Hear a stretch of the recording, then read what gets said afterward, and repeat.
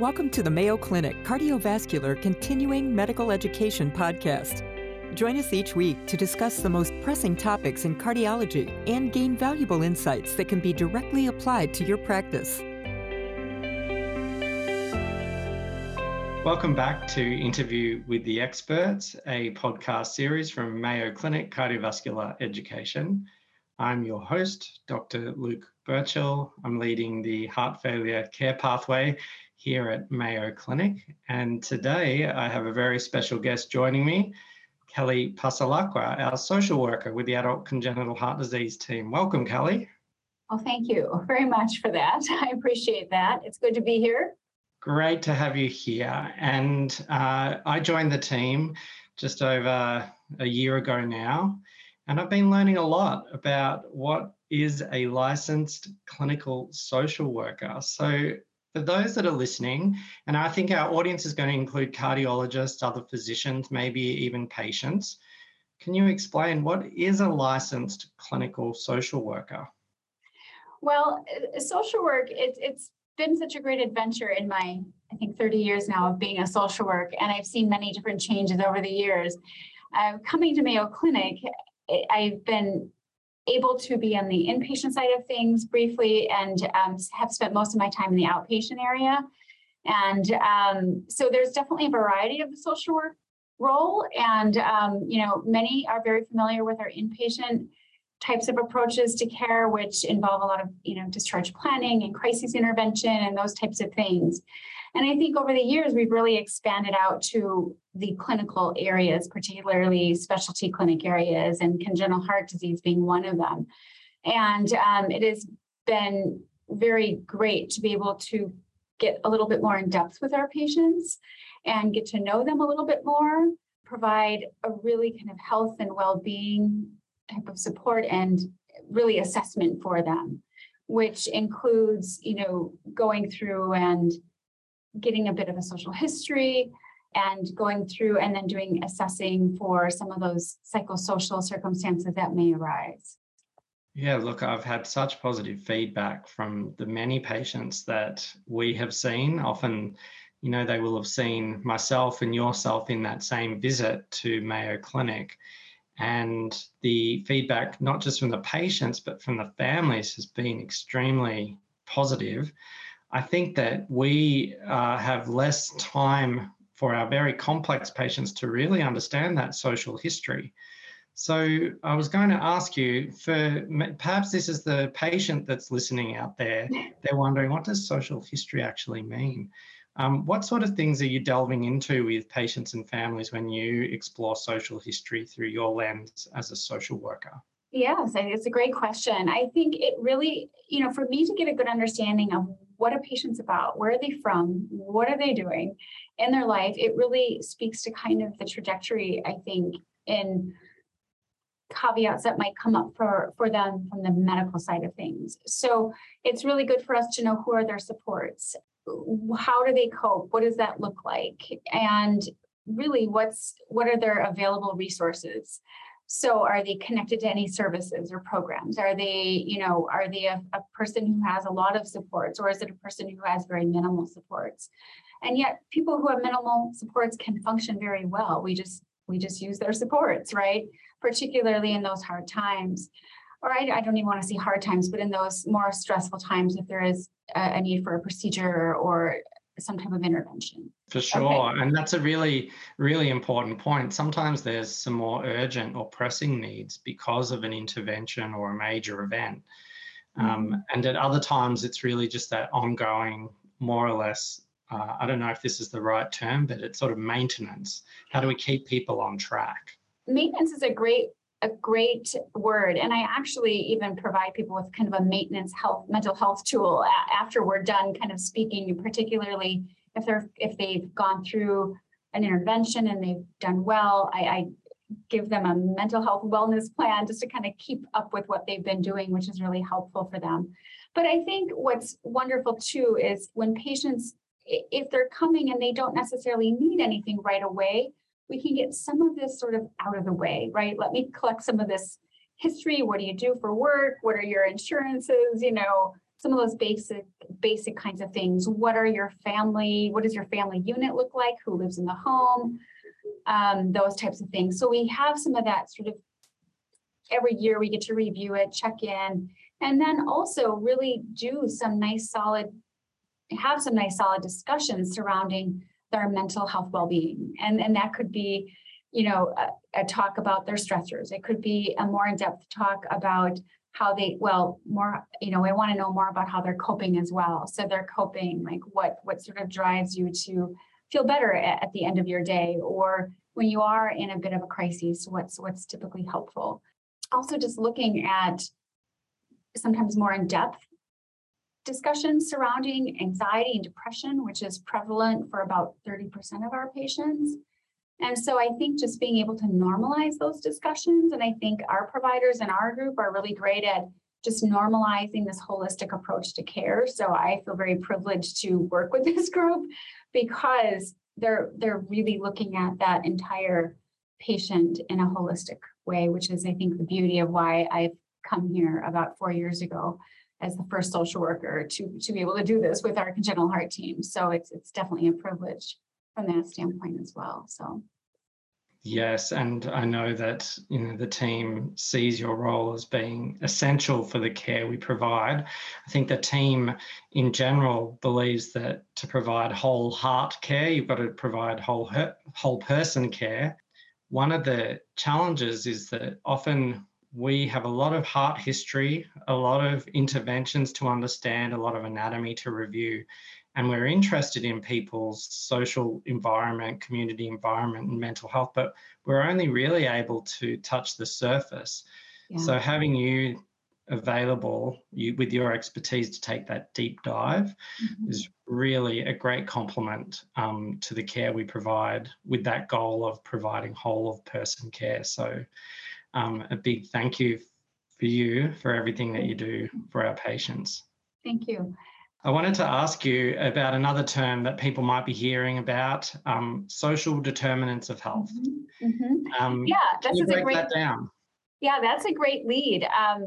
So social determinants is basically the conditions in our environment. So how do we kind of live, work, play, interact with people, worship, our social functions, those types of things. And many times those social determinants can impact our quality of life. So that's why it becomes really important. And I really am impressed with the American Heart Association actually put together a social determinants for health, specifically for congenital heart disease. And they talk about the financial impact and employment impact, the social environments, what are the available supports.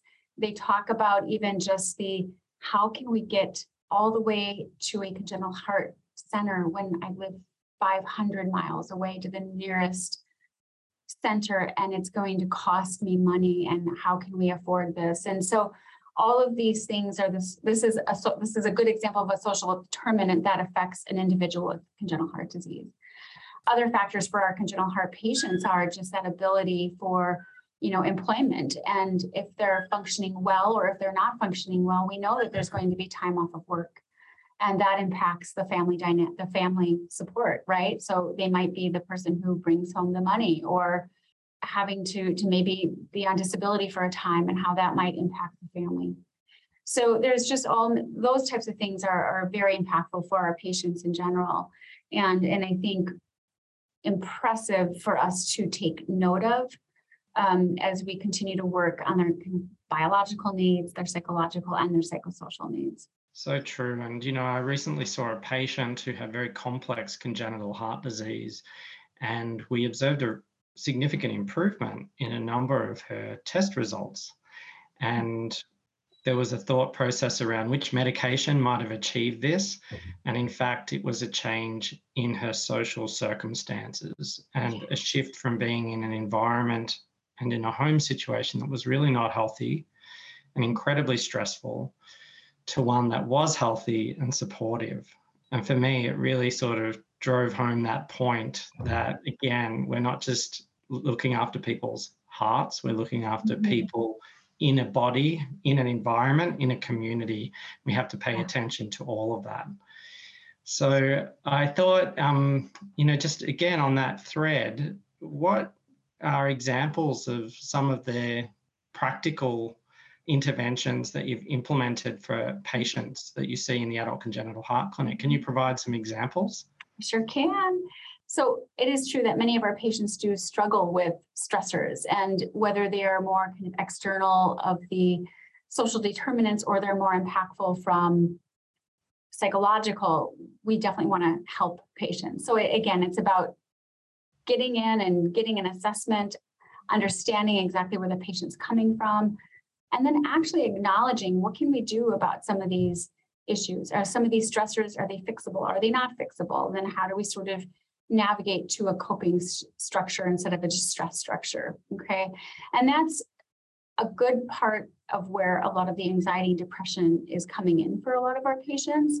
And so trying to get a good understanding of the impact of their depression or anxiety or stress, it just could be stress, we really want to help them navigate towards more coping mechanisms versus staying in the, I always say, staying in the weeds a bit with it. So just being able to talk to them about anxiety reduction. So it could be doing some diaphragmatic breathing, something called progressive muscle relaxation, and something else called guided imagery.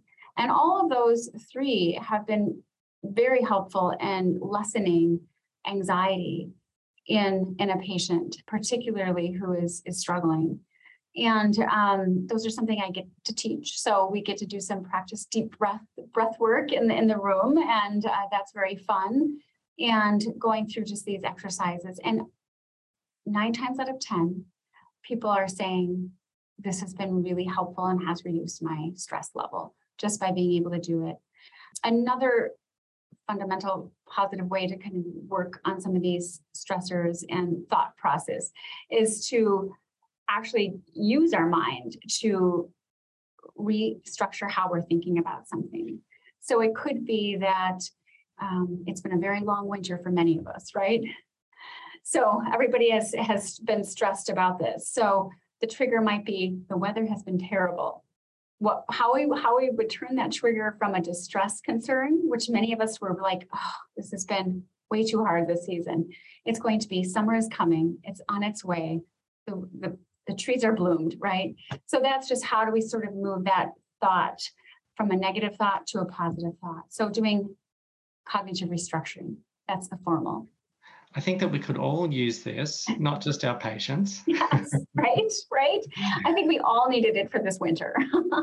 Do you find that sometimes your colleagues are as interested as your patients in some of these practical things that they can do to help reduce stress and do the cognitive restructuring?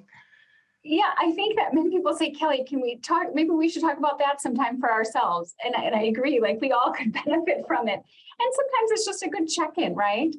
You know, just a good talk sometimes with a colleague, or how do we sort of look at this differently? And I think we informally do it quite a bit. I don't think people give themselves as much credit for informally discussing the hardships sometimes, but we do it quite frequently. But yeah, I'm available anytime for patients or staff. Well, look, I've learned a great deal from you. It's really expanded my understanding of the role of the social worker. I can hear it's beyond the things that I learned many years ago, was particularly focused on supports in the community, maybe financial community supports and agencies. And now it's this expanded role that includes mental health diagnosis and treatment, really practical supports that can be offered almost in real time to our patients. I really like some of these things like the progressive muscle relaxation, the reframing, the cognitive restructuring, and probably most importantly, I'm hearing from our patients the positive impact that it's having. So thank you so much for your time today. Was there anything else that you wanted to say about social work, the role of social work in this space? Thank you for having me. And we have a great team here at Mayo. Pleasure. Thank you. Thank you for joining us today. Feel free to share your thoughts and suggestions about the podcast by emailing cvselfstudy@mayo.edu. Be sure to subscribe to the Mayo Clinic Cardiovascular CME podcast on your favorite platform, and tune in each week to explore today's most pressing cardiology topics with your colleagues at Mayo Clinic.